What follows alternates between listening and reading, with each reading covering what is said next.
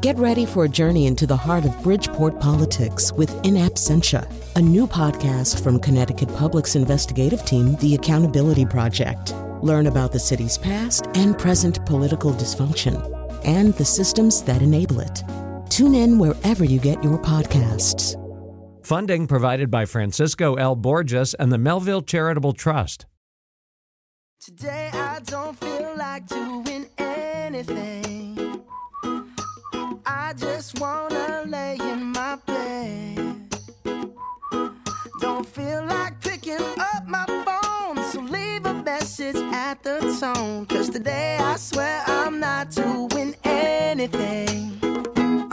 I'm gonna kick my feet up, then stare at the fan, turn the TV on, throw my hand in my... I don't know if that's an actual ukulele, but it sounds suspiciously like a ukulele. And as we will find in this first segment, if you want to portray yourself as an idler, a ukulele is a vital piece of equipment. All right, that's Bruno Mars, by the way. Today's show is about leisure, or as our first guest will probably want to say, leisure.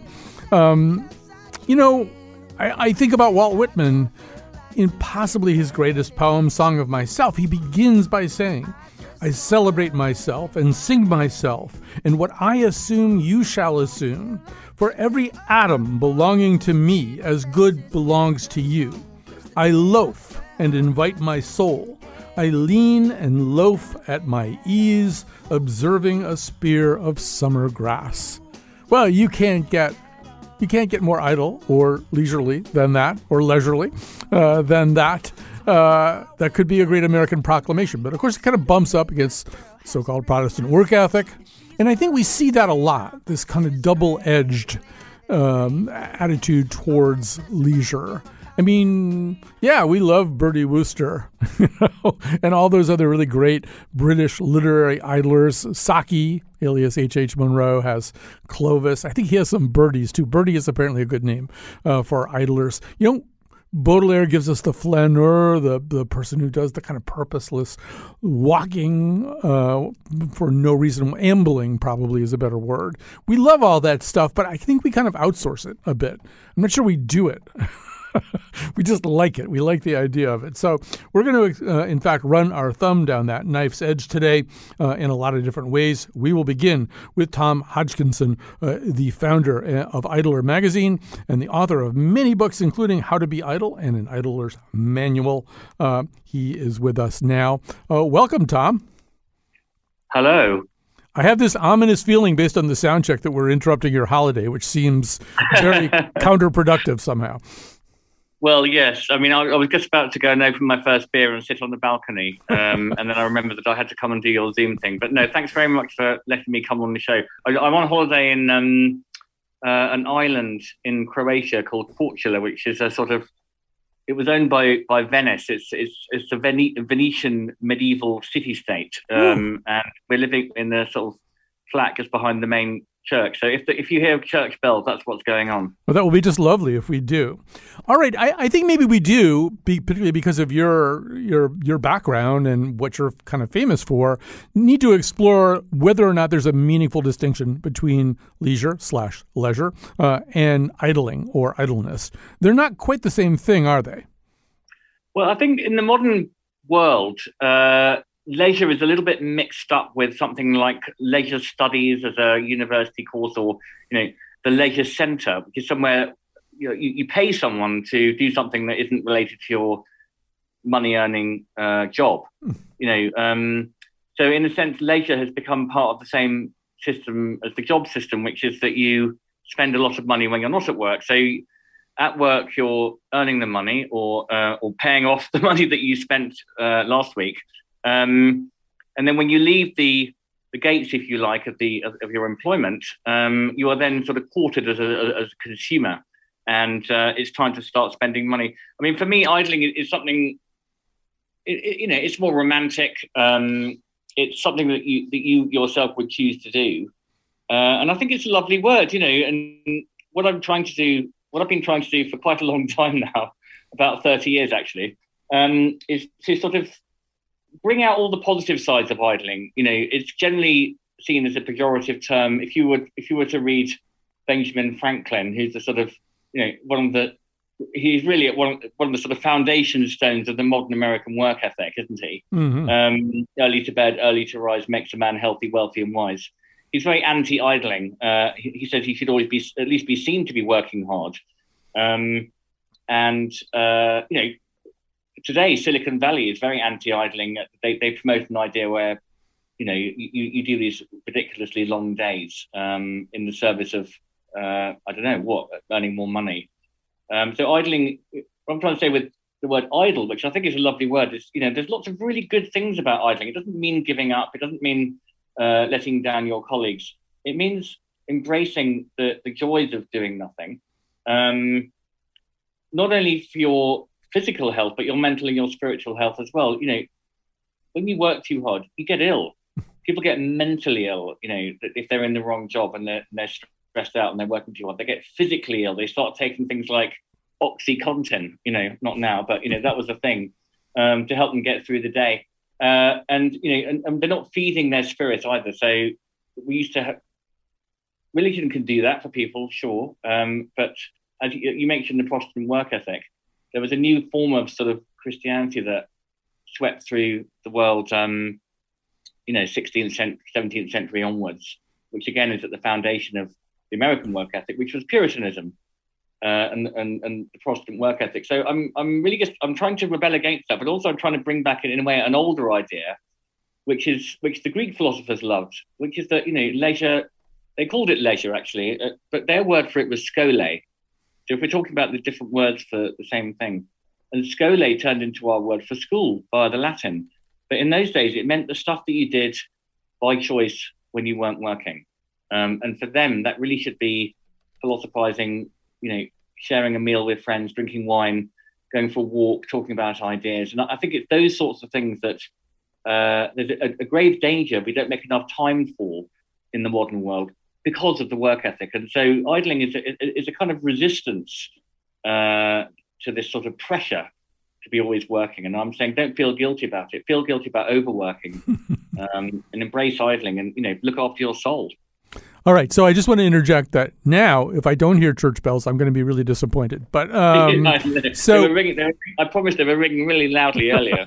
So starting around March of 2020, Britain suddenly looked a lot more Hodgkinsonian than Britain typically looked because the government was actually ordering people not to work and not to go places and not to book flights and not to do all the kinds of things that constitute modern frenetic activity. So as you gazed around you at that time, was that pleasant to your eyes to see, I don't know, fewer people on the road, fewer people hurrying around?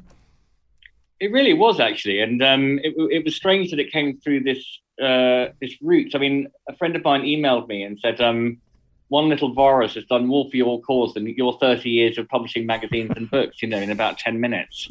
And as you say, this is an amazing time when governments, which in general, governments are very pro-work ethic, and, the government here has the phrase hard-working families, which I hate, which is like, we help hard-working families. Like even Granny and the 3-year-old, are they working hard as well?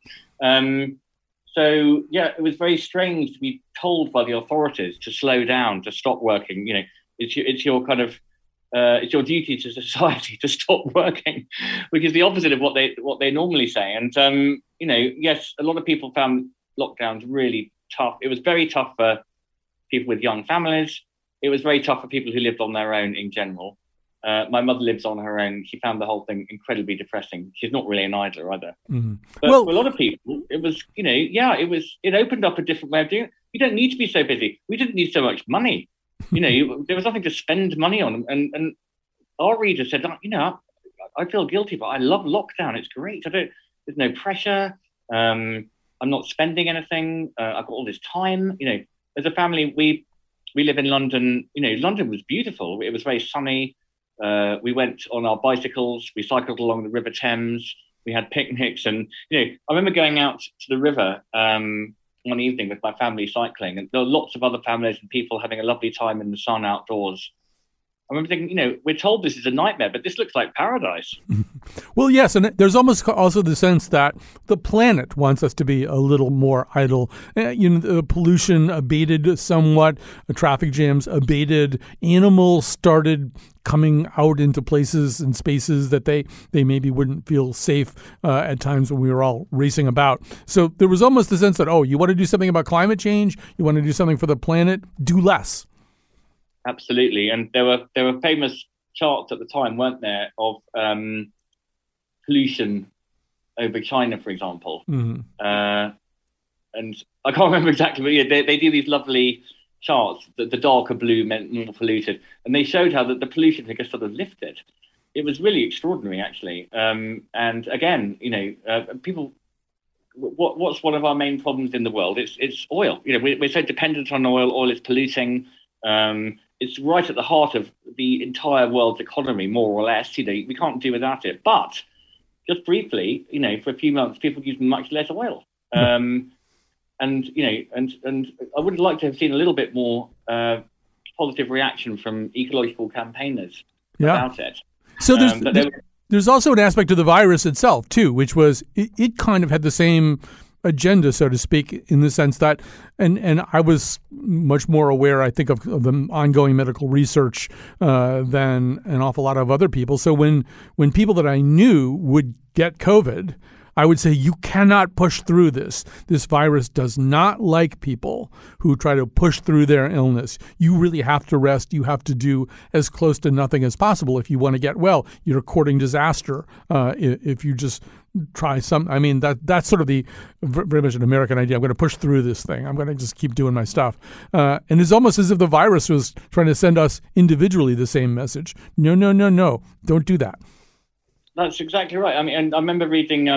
There's a great journalist called Barbara Ehrenreich who you might be aware of. And she went underground working as a cleaner in one of her books. Yeah, nickeled and dimed, I think. So that's right. Yeah, what a great book. And there's a really horrifying bit in that where her boss, one of the cleaners complains about having a headache or being sick, and the boss says, "Listen, when I have a headache, I just take a couple of Advil and fight my way through it."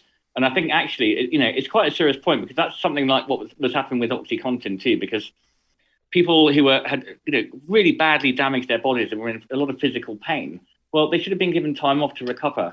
What instead they were given was heroin, which dulled the pain, and they went back into work. And I think that can happen with antidepressants too. That's a whole other issue, But yeah, that really happened, and I think actually that about mild illness in general. Mm. Yes, I'm well aware that I'm not trying to minimise the fact that millions of people were killed who shouldn't have been, by COVID.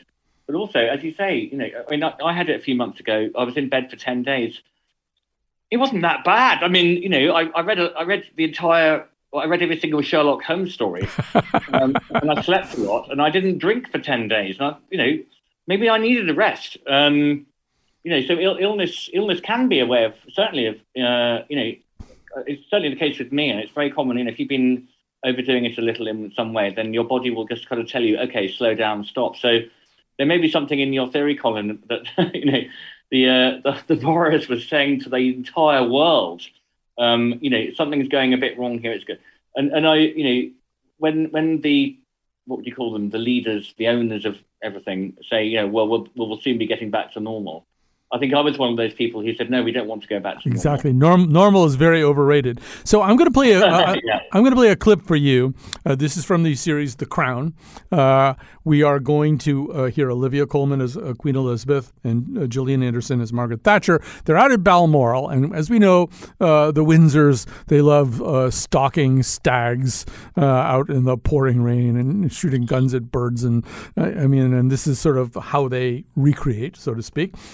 And so they are attempting to have Margaret Thatcher kind of hang along with them. So the Queen and the PM are in some kind of Range Rover together, rumbling across a rainy and dank countryside. And here's how things go. I'm so glad you agreed to join us. I didn't have you down as a sportswoman. I'm not, Mum. I'm afraid we're all mad stalkers. It was how I spent some of the happiest times with my father, King George. He taught me everything. My father taught me a great deal too. Hey, what did you do together? We worked. Work was our play.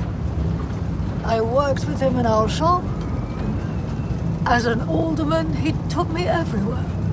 I watched as he wrote his speeches and listened as he rehearsed and delivered them. It was my political baptism. How lovely of you both. Yes. So, they're both. I mean, there's a lot. There's a lot to unpack there, but I have been haunted ever since seeing that by Anderson's speech as Thatcher when she says, "We worked. Work was our play." I mean, they're both mad in different ways. I mean, the Windsors are insane, playing idiotic parlor games and racing around shooting at things. I think of Oscar Wilde, who talked about fox hunting as the unspeakable in pursuit of the inedible. But Thatcher's mad too. I mean, she's got this kind of Tory Protestant work ethic thing that it seems so incredibly joyless. Maybe you could talk a little bit about, I mean, those are two different reactions to leisure. I'm not sure, or leisure, I'm not sure either one of them is entirely healthy. I do find something quite attractive about the aristocratic sort of disdain for work, because they're so snobbish. They kind of look down on people who work. Oh, well, how lovely that you enjoyed your work. Because, of course, they don't work. Why don't they work? Because some absolute, bloodthirsty, amoral, evil person of the highest order 300 years ago killed a lot of people and stole a lot of money. And so now they're rich, so they don't have to work. But they're still, but the aristocrats, they have a history of being patrons of the arts. They may have a slightly broader view of the world, actually, and I think sometimes they've got more in common with working class people. Working class people don't enjoy working. If you won the lottery, you're not going to carry on being a coal miner. So this idea that the middle class people have is like, oh, well, he loved being a coal miner. It gave him a lot of nobility is ridiculous. They're doing it for the money. And but there's that middle thing, which is like life is all about hard work and getting up early and work, which, yes, as you say, Mrs. Thatcher thoroughly represented. And that's why, as idlers, we would be sort of broadly anti-Tory, because the Tories do promote this work ethic. But the left wing promotes it too. Lenin, Marx, the Chinese state, they're also very, very into hard work. It's just it's for the state, not for the big company. That's the only difference. And so sometimes the aristocrats can have a kind of slightly different view of things, and maybe they have got time for the good things in life. As again, you mentioned Oscar Wilde. Well, he was very much an idler. He said that people should have much more time to study philosophy and to sort of be creative and to be artistic and to talk and to think and to do useless stuff.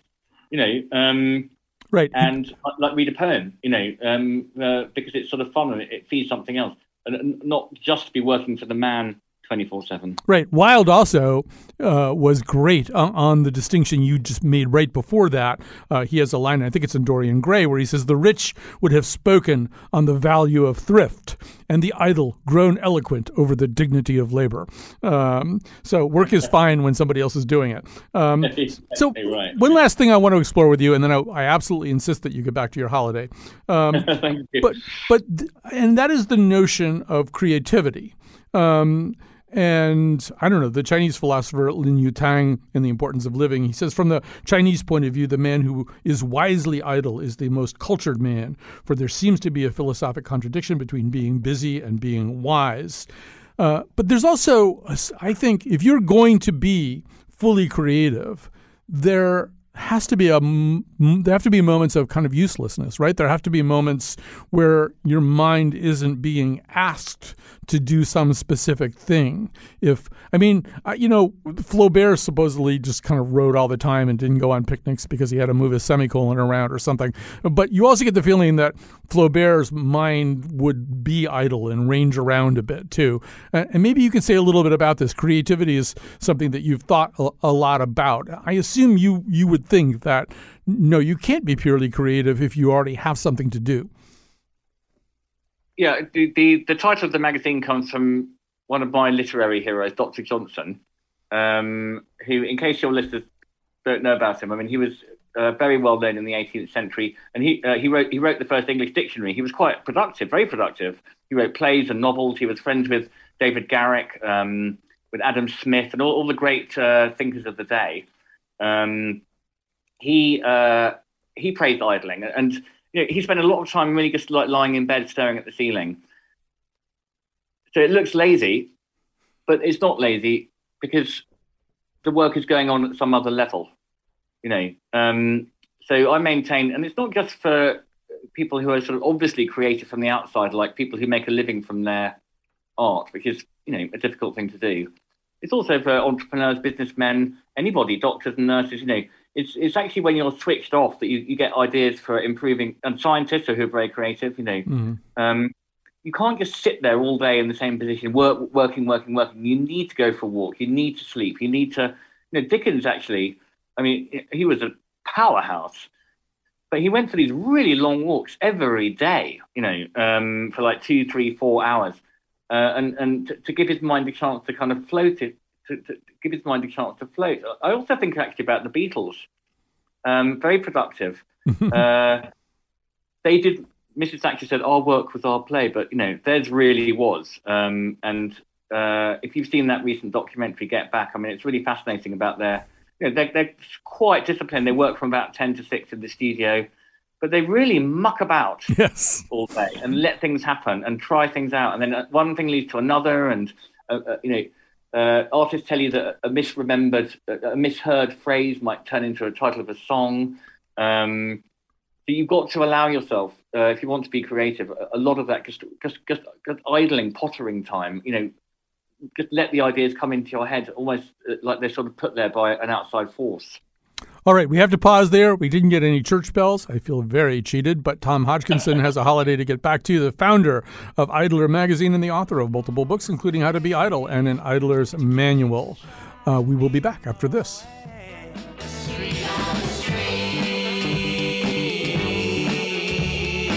And that's the way it's always going to be.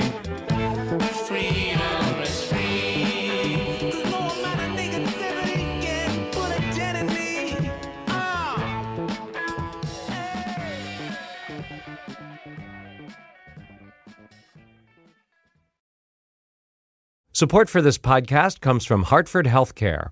Elevating Health is funded by Hartford Healthcare. ECMO is a leading-edge, life-saving treatment for patients with cardiac or respiratory failure. Dr. Jason Gluck, director of the Mechanical Circulatory Support Program and Emergency Cardiac Care at Hartford Hospital, explains what it is. So ECMO stands for extracorporeal membrane oxygenation, outside the body oxygenation of blood. It's a life support technique that's used by highly sophisticated medical systems for patients with severe heart or lung failure. The technique involves removing blood from the body, oxygenating it, and then returning it back. ECMO procedures happen in the ICU, but not all hospitals are equipped with the necessary technology and staff. Dr. Gluck describes Hartford Hospital's ECMO Go team. So ECMO is considered when treatments have failed. And in our center, with a special ECMO on the Go team, we'll actually take that technology to their hospital and help them out there if they need to stabilize the patient and then bring them back to Hartford for recovery. For more information, go to ctpublic.org/elevatinghealth.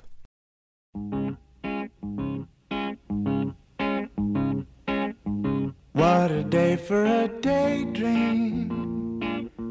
What a day for a daydreaming boy. And I'm lost in a daydream, dreaming about my bundle of joy. And even if time ain't really on my side, it's one of those days for taking a walk outside. I'm blowing the day to take a walk in the sun and follow my face. So while I was talking to Tom, I had a flashback, not to something that I actually experienced, but a flashback to the earliest stirrings of Ted Kennedy's political career. This may be an apocryphal story, but supposedly he was debating his first political opponent in some public forum. And at one point, his opponent said, "And what's more, my opponent, Mr. Kennedy, has never worked a day in his life. He's never had a real job. He's never done real work for a day in his life." And Teddy at that point seemed flustered and at a loss for words. And when the debate was over, supposedly, an Irish immigrant working man came up to him and slapped him in the back and said, "Don't worry about it, Teddy. You haven't missed a thing." So there's sort of, once again, that kind of idea that people valorize working all the time. They are often not the ones who are really doing the hard work. So we are talking today on this show about leisure. I think I can go back to saying leisure now. And joining us is Celine Malcoach, a behavioral scientist and professor of marketing at the Fisher College of Business at Ohio State University. She studies how and why and when people decide to allocate their time to leisure activities. So first of all, welcome to our show. Hi, good to be here.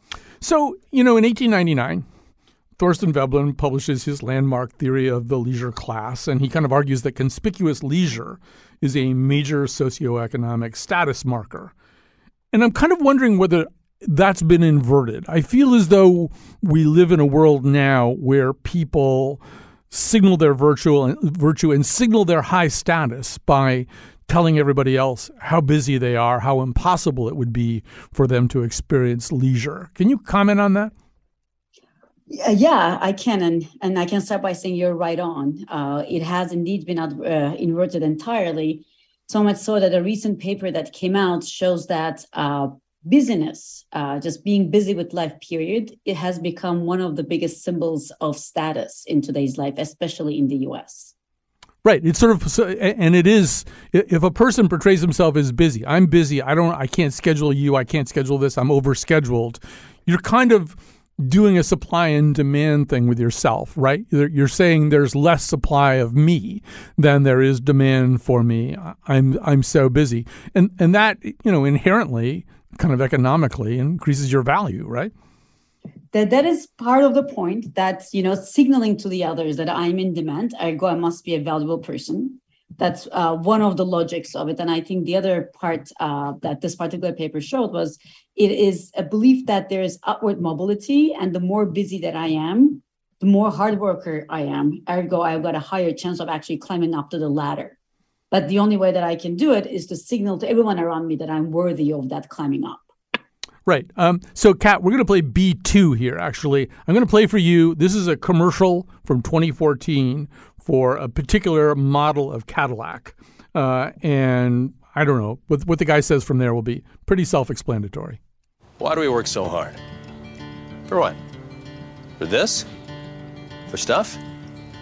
Other countries, they work, they stroll home, they stop by the cafe, they take August off. Off. Why aren't you like that? Why aren't we like that? Because we're crazy, driven, hard-working believers, that's why.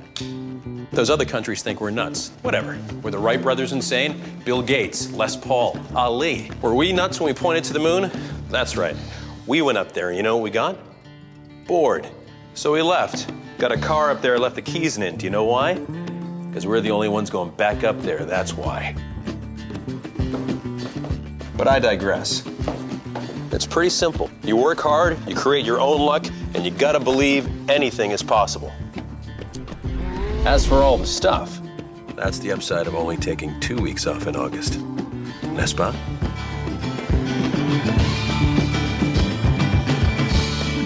All right, Celine, you could probably teach an entire episode of your class on that commercial. There's so much in there. I mean, he slides out the idea initially of other countries where leisure is valued more, where there's kind of a sense of roundedness. And then he just smashes it to bits. Once again, this seems to be perhaps is it a peculiarly American attitude, or would we run into this in other countries? I don't want to single out U.S. entirely. Because I think when we look at other cultures, which we have in some of our studies, we do find similar attitudes existing elsewhere, but it is definitely more common and more accepted in US that we take this as a value to be gone by, as opposed to some people supporting this belief and others having others. So let's talk a little bit about how we actually, one of the things that was in that commercial that I thought was very interesting, he said, at one point he says, we went to the moon and you know what? We got bored. So we came back. Well, that's not literally true, but I think you've maybe even run into this a little bit in your own life, going to the beach with your husband, that there's this notion that if we're not doing something, if we're not filling our time with activities, we'll be bored, and that's not good. Yeah, it's almost like the flip side of what Tom was talking about a minute ago in your earlier segment, where we, in US especially, became extremely uncomfortable with being idle. Idleness gained this negative connotation where it is the opposite of business. And it's more than the opposite of the business. It's like the antithesis of business, where if you're idle, we must not be achieving anything. We might not be worthy of being. We are not even worthy of breathing if we are being idle, right? There's this like belief that we have to be constantly achieving something, being productive, going towards something, or else we are just sitting still, and that's not a good thing. Clearly, it is an overstatement. It is an exaggeration in many ways, because we can be productive, we can be unproductive, and we can just be neither productive or unproductive, right? And I think that was the beauty of what Tom was talking about, that there's this point of where we can be idle, but not in a negative way. And I think the example that you're giving about going to the moon and getting bored is just totally underlining that skewed belief in the US. So there's another problem, right, which is that leisure has become what some people call leaky, in the sense that when we even attempt, if that's the right word, to engage in leisure, to slow down, to have recreation, maybe even to be idle, we're usually accompanied by this thing in our pockets or in our hands that's a computer that's connected to everybody else in the world. And so, I mean, maybe you could talk a little bit about that, about the near impossibility, at least for some people, of kind of just emptying out and having something that's a pure experience that won't be invaded or maybe even volitionally released by the user themselves, because we're just connected all the time. Yeah, and I think there's like multiple pieces to what you just said. So there's the part where, do we even want to be isolated from all of that and just enjoy what we're doing without disruption? I think a lot of people will say that they don't want to be. So the intent isn't there in the first place. We don't want to be left out. This fear of missing out is just like a big phenomenon that is just not leaving us. What if I get that, Instagram message that I'm going to be missing, and it's going to show me that amazing thing? Whether if my boss is asking me to do something, whether my kids are trying to reach me, whatever it might be, we actually don't want to be not interrupted. We just value what is not here and now too much to let here and now just be. But the second part is, even if you wanted to, it is very difficult to get away from it, because it requires an active behavior from us to turn things off. The default is to actually everything to be interfering all the time. And of course, when there's interference, there is no way that we're going to get into what the psychologists would call this state of flow. Just like be in the moment, mindful, totally immersed into the moment and enjoying it, and actually getting all the benefits of leisure that we think is basically what we are doing it for.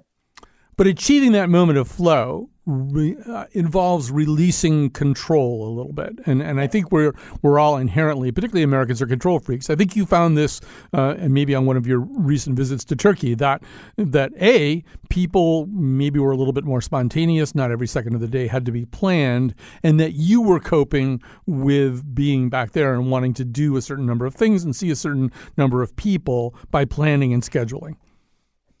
Yeah, I think, as you alluded to, I go to Turkey often because I am originally from Turkey, which has a very different leisure culture in general, but especially leisure culture than the United States. And those observations have led me to this research area in the first place. One of the first projects I've done was on scheduling and how the relaxed style of the Turks, maybe to a fault, where, a family of 5 can stop by on your doorstep at 6 p.m. on any Tuesday and expect you to host them without actually making any prior accommodations for you, is an extreme, but it just creates this world of like, we can do anything we want. We can just be spontaneous. And if it doesn't work out, it doesn't work out, no harm, no foul. To the way that I do things here, where I schedule my kids' play dates between their, sports practices, which is then stuck in between my meetings. These are 2 extreme lifestyles. And when they clash, as if it is the case when we go to Turkey, it is really interesting to see how the folks there treat us as we are aliens for wanting to know what time dinner is, for instance, right? This was like one of the earlier experiences where I had, I'm in Turkey with my then husband. We don't even have kids yet. We spent the day at the beach with my friends, and they say, okay, we'll see you for dinner. And my husband, Joe, goes, what time? And our friends say, dinner time. And Joe goes like, I understand, but what time? And they were like, after we go home, get dressed, relax, and head back to dinner. That's dinner time. And Joe kept on insisting on just like, but what is the time on the clock? Mm-hmm. And they're like, what do you care? You're on vacation. Right? You're just like going to go home, relax, we'll text you. If you get there earlier than you're going to grab a drink before I have dinner. So that stress between the two over time led me to kind of wonder which one is better, like scheduling or not scheduling leisure. Because there's clearly the benefit of scheduling, which is that I get to do it. Because if I don't schedule it, then I might never able to get to do those particular activities. And we do find that they're both true. Scheduling increases the chances that I'm going to actually do that leisure activity, but it also simultaneously robs some of its joy and enjoyment and benefits away as well, both prospectively, such that we feel like we have to do that leisure activity and it just carries this negative burden of responsibility. But also when we're experiencing it, we tend to be reporting less enjoyment of that activity if we had scheduled it because it came with that baggage in the first place.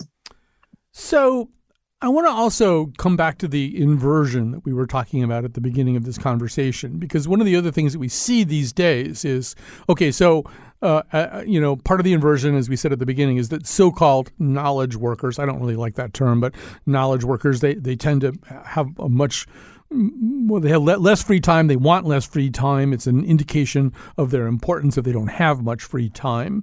But it's also kind of interesting that, if you look at what is now the bottom in that inversion, it does appear as though people, I've read studies that indicate that lower skilled men, people without a college degree, have way more free time. A lot of them are not working, are playing video games, are living with their parents. And an awful lot of them report a reasonably high level of happiness. And I'm wondering about that, too, whether we've set things up so that by kind of overturning that old idea of the idle rich, there's now the idle not at all rich, and what the implications of that might be. Maybe it's impossible to know what the implications are, but what are your thoughts? I think the implications could be many, but for me, I always connect that to the great resignation we're also seeing in the US right now. I think some people have come to realize, as Tom was saying before me, that, money is not tied to happiness. Maybe chilling and relaxing and being idle and enjoying yourself is indeed tied to happiness. And ergo, there's not as much need to work. And that group of people have also been resigning, not finding their job worthy of the time or the money that they earn, time they give or the money that they earn. So I think that is one implication that we are seeing loud and clear all around in the US. I think the second thing of that inversion that's important is those people do not believe that leisure is wasteful. Right? They are lacking that belief that there is some negative connotation that comes with leisure. And we have some work that shows that people who tend to think that leisure is wasteful, even if they engage in leisurely activities, they are not able to enjoy them. So that happiness and enjoyment coming from these activities in part relies on the fact that they are not bad. And if you take the knowledge workers or a lot of other people that might not even be workers, I'm sure there's a lot of moms in my neighborhood that are not necessarily working, but keeping themselves busy and priding in it. Will also tell you that leisure on its face value is not productive and ergo maybe not that useful, maybe even wasteful. And if that's the case, the little leisure that they're engaging will also not make them happy. So let me ask you one last area here, because this is something that you've studied so much. And I think there's kind of a sense when we do a show like this one that a lot of people are doing it wrong, doing leisure wrong. What would you say to people in general? What kind of advice would you give to people so that, in fact, and maybe this is the wrong way to think about it. I'm about to use the word maximize or optimize, and maybe that's exactly the wrong way to think about leisure. But what's a good way to think about leisure? I think, first of all, I like to look at things in terms of like, how do we use our time in general? So I want to start there when I give it that advice, because I think the most important way to look at it is to not maximize the number of things that we're doing, let alone what we're doing or how we're doing it. I think there is this need right now in the US at every age group that I observe of like packing in as many things as possible and thinking that that is the road to happiness or productivity or well-being, whatever the positive adjectives you want to pick. And I think the right way to do that is prioritizing, realizing which one, or at least judging which one of these activities is going to add most to the happiness and enjoyment and relaxation, and which one of them are there just because we didn't want to miss out, but we are not necessarily going to enjoy doing.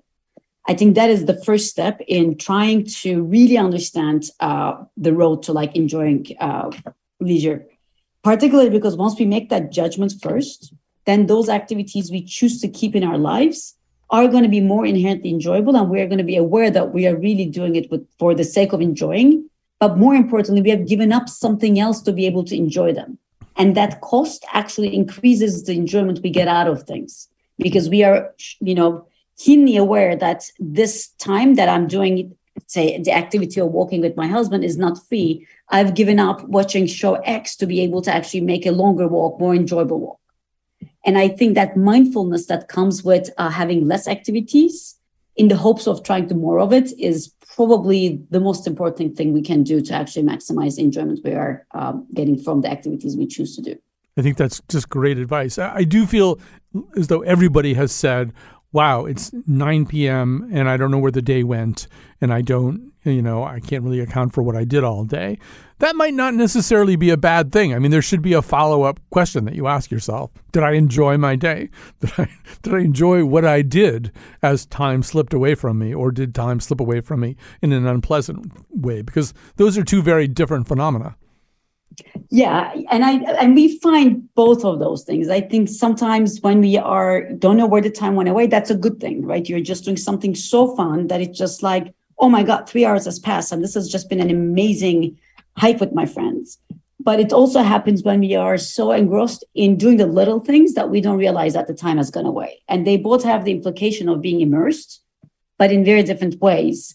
And I think it also comes down to mindfully doing one thing after the other, as opposed to stopping and planning. Right. And I personally have learned over time, through my own research mostly, to kind of stop in the middle of the day, to kind of take stock of what I'm doing and what I'm going to do, making sure that like I am not locked into this stupid cycle of answering emails one after each other, none of which were that urgent or important, but they took away from the things that I really needed to get done to be able to call that day a day that I achieved the things that I wanted to do. All right, we have to stop there. Celine Malcoci, you've been wonderful to talk to, behavioral scientist and professor of marketing at the Fisher College of Business in Ohio State University. We'll take a break. We'll come back. We'll take a quick peek at the future of leisure. Just chill and kick it. Come kill some time with me. I just want to chill, because I know you don't got work today. Just chill and kick it. Come kick it with me. All right, we have tandem technical producers today. We started out with Kat Pastor. Now Gene Amatruda is in there, keeping the beat for us. This is an exciting day for me. A lot of people know that I teach. For the first time ever, one of my students has actually come back and come here and produced a show. That is Ada Uzunlar. She was in my class this past spring at Yale. She produced this episode with some help from Mr. McPants and Lily Tyson and everybody else. So very, very good. All right, we have just a little bit of time here to explore the future. Ken Roberts is joining us, professor of sociology, social policy, and criminology at the University of Liverpool, who studies leisure. Ken Roberts, welcome to our conversation. Pleasure to be with you. So you've heard a little bit of the conversation so far. Obviously, things are going to change. The way we allocate time is going to change. Probably artificial intelligence and robotics will, or at least may, create more free time. So what does the future of leisure look like under those circumstances? Well, the immediate future I can tell you about, because in Britain we've come through 2 years of pandemic and lockdowns, and now we're out of it. And during this period, we've done a series of time use studies, and how we use our time is different now than it was 3 years ago. So, first, we are working more. People are spending longer at work. And they've also got more leisure time. Now, where's the leisure time come from? Mainly, it's come from travelling time. People doing more work at home and they're doing less travelling to and from work. And that time has been spent partly doing more work at home, and this is mainly by young male managers and professionals, but they've also got more leisure time. So how have use of leisure time changed over the past 3 years, the pandemic years? Right. So how do people allocate that surplus leisure time? If they have more leisure time, what are they doing with it? This is what is important. Basically, during the pandemic, out-of-home leisure closed. So people were at home working or during their free time. So what did they do? They used the media. So media use, all of them, radio, television, streaming, they all increased in terms of the amount of time people spent using them. And since lockdowns have ended, time spent with the media has not declined. But there's been a big drop in virtually everything else. Visits to theatres, concerts, tourism, meals out, they're all at less than 70% of their levels before the pandemic. And this is the problem. I mean, it's a problem for individuals because their mental health declines. If people are at home and just watching the media all the time. I mean, leisure is good for your well-being if people get out of home and interacting with other people. And we're doing less of that. But it also matters for the economy. Now, 60 years ago, we had a Prime Minister called Harold Wilson, who stirred some controversy by entertaining the Beatles in Downing Street. And people said, what the devil are the Beatles doing in Downing Street? And Wilson explained that the Beatles were an important export industry. Now, it didn't matter whether it was the Beatles or some other group, but a large slice of the economy over the past 60 years has been made up of the leisure industries. I mean, the media, they're big, but also hospitality, out-of-home eating and drinking, and tourism become possibly the world's biggest single industry. Now, if people do less of this, then eventually there's less employment in these industries. Yes. And people lose their jobs. And they will have more leisure, but not the kind that they want. We're going to have to end there. Ken Roberts is a professor of sociology and social policy and criminology at the University of Liverpool, who studies leisure. I do want to sort of end. I'm going to torture Ada by invoking McLuhan, which I do a lot when I'm teaching, so you already had to live through all of this. But I think, one thing that a McLuhanist, and particularly a modern McLuhanist, might say about all this is, and particularly about what Professor Roberts has just been saying, is that, all right, well, I mean, because of virtual reality and because of immersive multiplayer role-playing games, I can socialize. I can interact. I can interact with people in China and Indonesia and Africa and South America all in one go, playing World of Warcraft or some damn thing. People that I will never meet physically. That's what will happen. I'll stay in my house and I'll interact with people all over the place, and it'll be pretty vivid. And the more that virtual reality grows, the more that avatars become a powerful way to interact with people, the more it will seem like human interaction. I feel like that's like a whole other show we have to do at some point is, will Leisure of the Future be something like that? And will it be as satisfying, or is there something weird about the kind of discorporeal aspect of all this? All right, that's where we have to stop, and that's what we'll do. And we thank you for listening.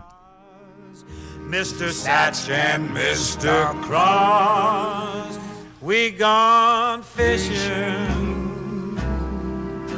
instead of just a wishing.